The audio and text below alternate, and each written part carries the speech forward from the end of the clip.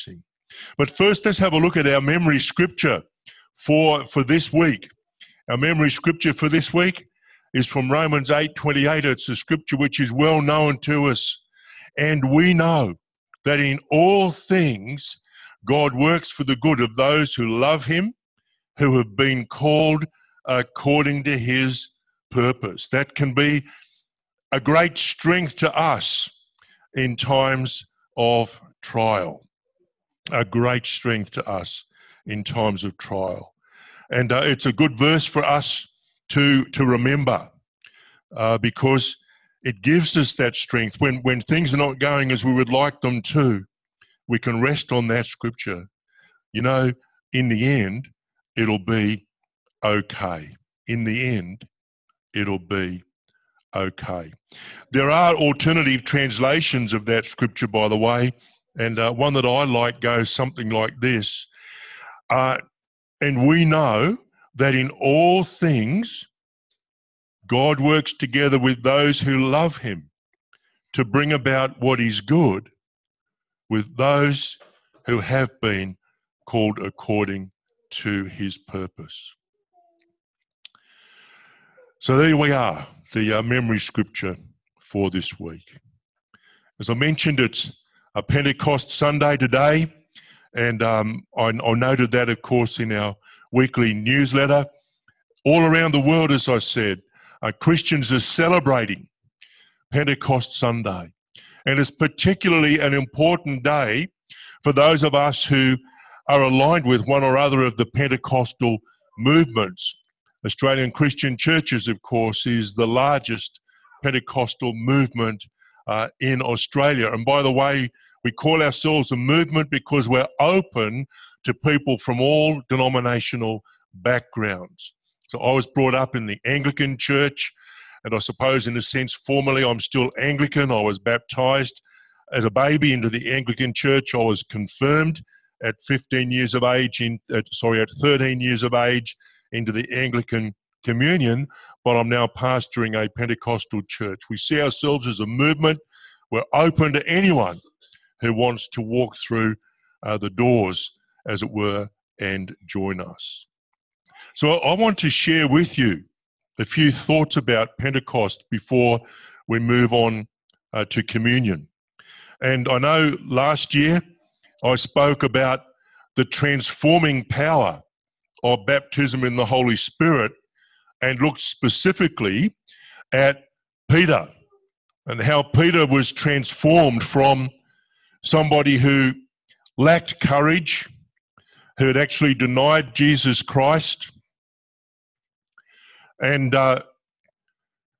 he'd been transformed into somebody who powerfully, very powerfully brought the gospel to the attention of many. Through the work of Peter, congregations were established in cities in many different places.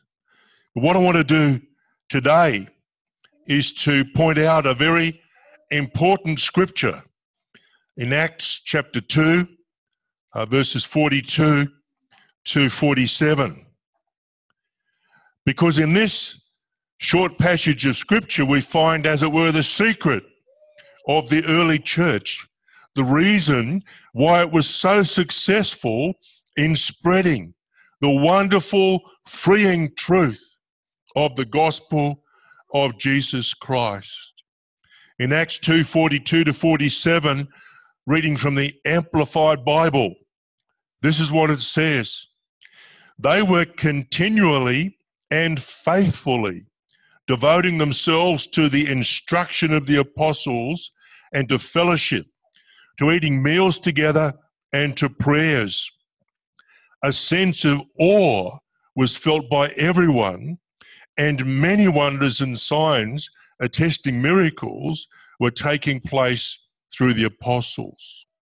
And all those who had believed in Jesus as Savior were together and had all things in common, considering their possessions to belong to the group as a whole. And they began selling their property and possessions and were sharing the proceeds with all the other believers as anyone had need. Day after day, they met in the temple area, continuing with one mind and breaking bread in various private homes. They were eating their meals together with joy and generous hearts, praising God continually and having favor with all the people. And the Lord kept adding to their number daily those who were being saved. The words that are in italics and in bold font there, that's my doing. I did that because I wanted to draw attention to those words.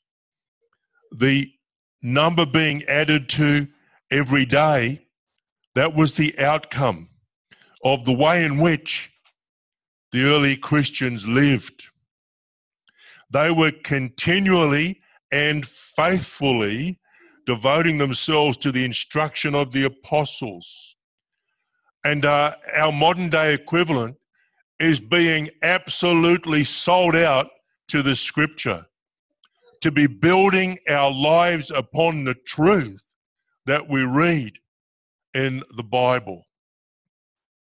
That should be the foundation of our lives. The Bible should always be the final arbiter on all matters concerning our faith, what we believe and what we practice, as it was. They didn't have a written Bible, of course, but they certainly had scripture, and they certainly had the witness of people who knew Jesus Christ, and they stuck to that resolutely, not allowing themselves to be persuaded by other ways of thinking. They were committed to fellowship. In other words, they spent time together. Of course, at the present time, it's not so easy for us to express fellowship, but this time will pass. And if we want to be effective witnesses in our world, we need to demonstrate that we actually like each other, that we love one another enough to fellowship, even to the extent of eating meals together and praying together. Even without necessarily being on a street corner preaching the gospel, the way in which we live sends a very important and powerful message to the rest of the world. Verse 46 says, day after day they met in this temple area, continuing with one mind. That is, they were together and they were in unity as to what they believed. They were breaking bread in various private homes. So they actually gathered together and they held communion services in each other's houses. And as you know, Jeanette and I take communion regularly at home. Not every day. We don't want to make it a religious thing, but we regularly share communion together. And we pray. We pray for you. We pray for ourselves. But importantly, we use it as an opportunity to remember what Jesus did for us. In that last song we sang, the wonderful truth that we've been set free from sin, set free from death, set free from oppression, the very truth.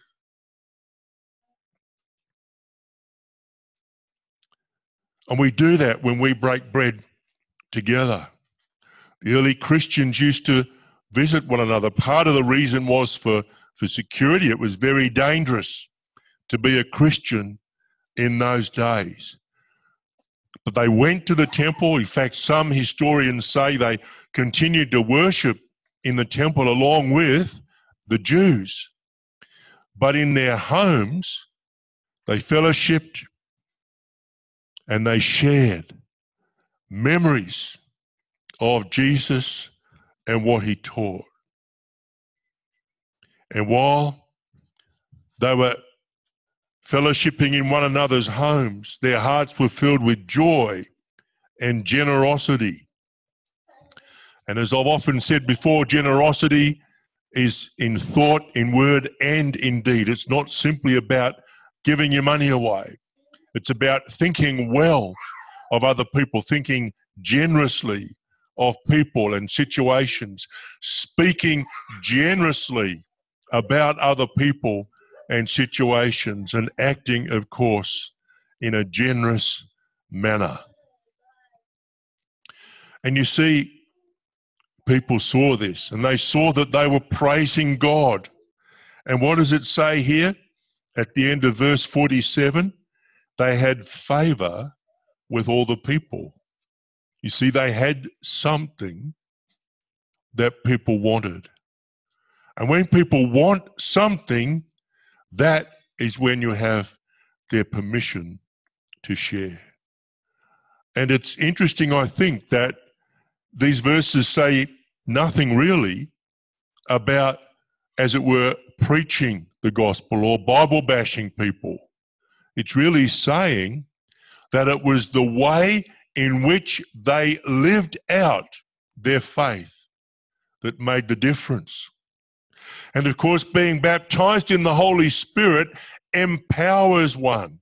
That's the wonderful benefit of receiving this baptism in the Holy Spirit, evidenced by speaking in tongues. It's not the speaking in tongues per se that is the empowerment, although you're able to pray in a language that is not your own, and you pray things you don't even know about necessarily in your own mind. There's a great power in that.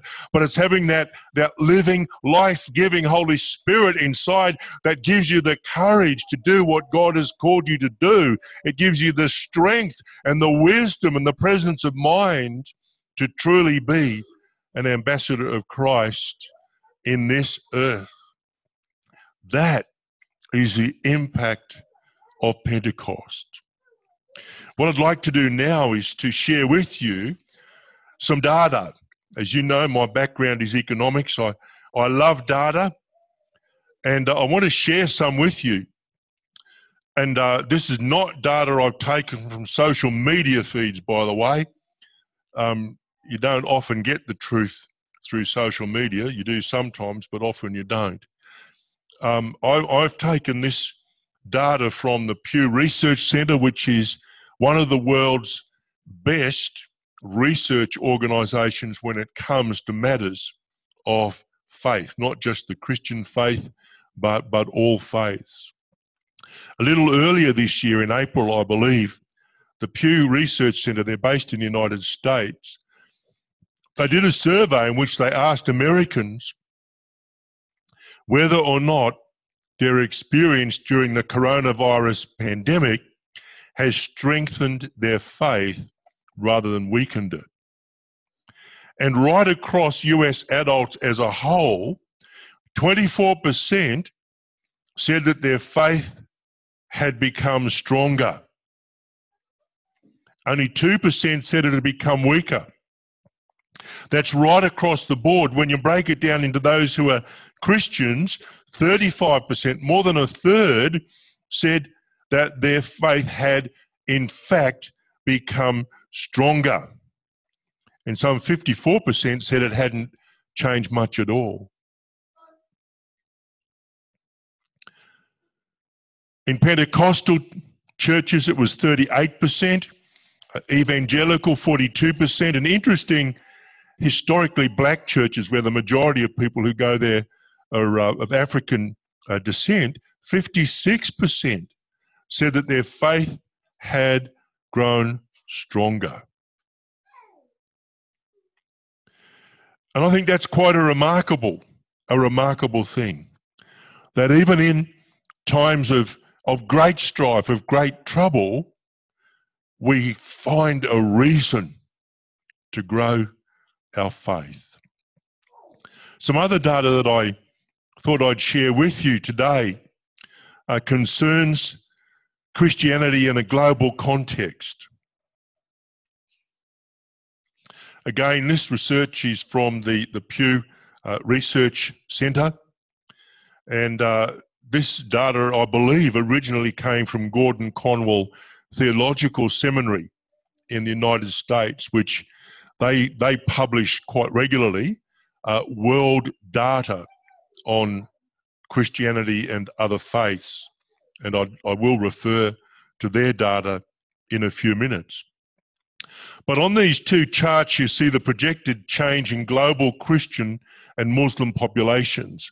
Christianity is, at the moment, by far the largest religion in terms of those people who say, yes, I'm a Christian. The second largest is Islam.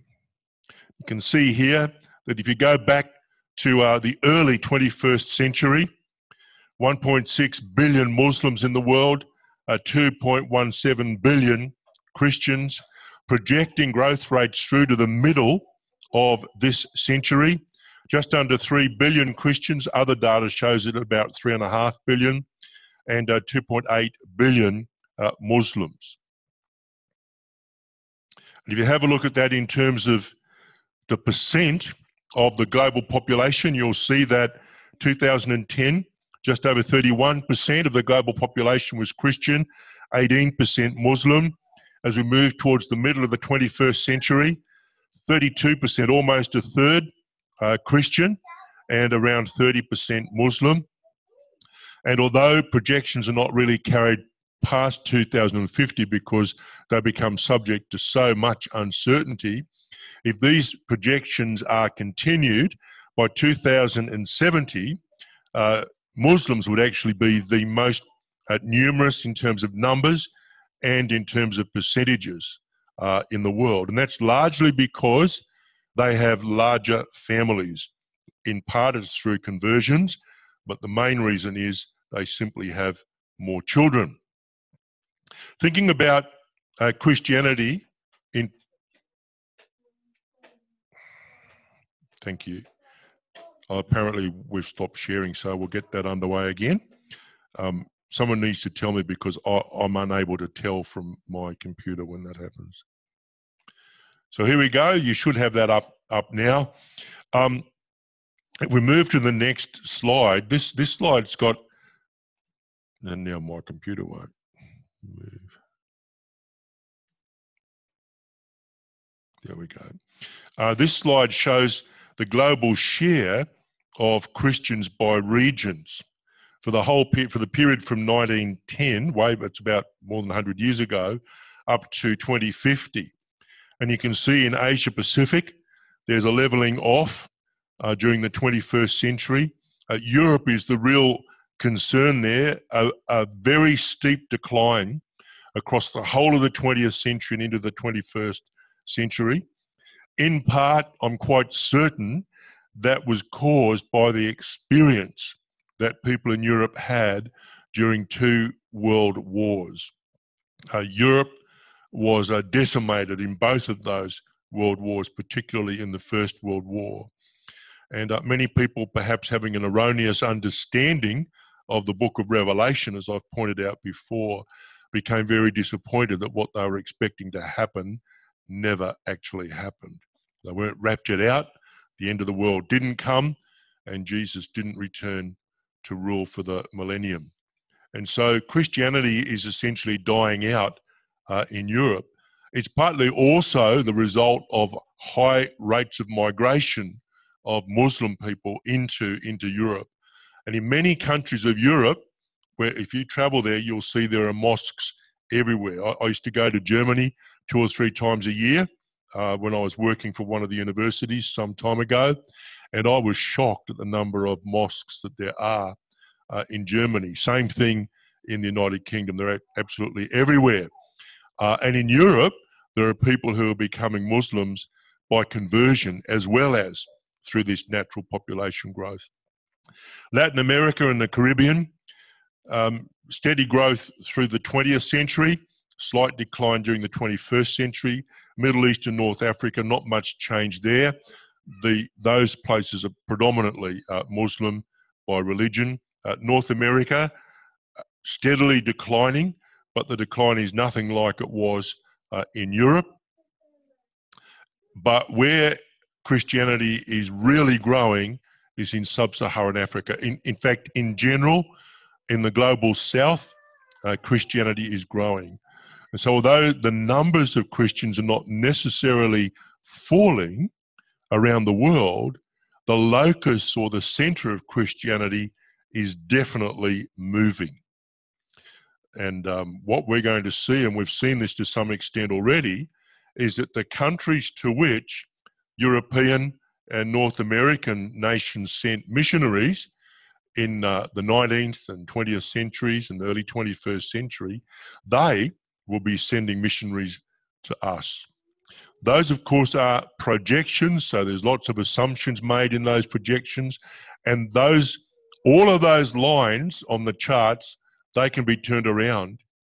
If we really understand what it is to be empowered by the Holy Spirit, and I'm not speaking to us as individuals, I'm talking here about the whole of the church, the whole of the body of Christ.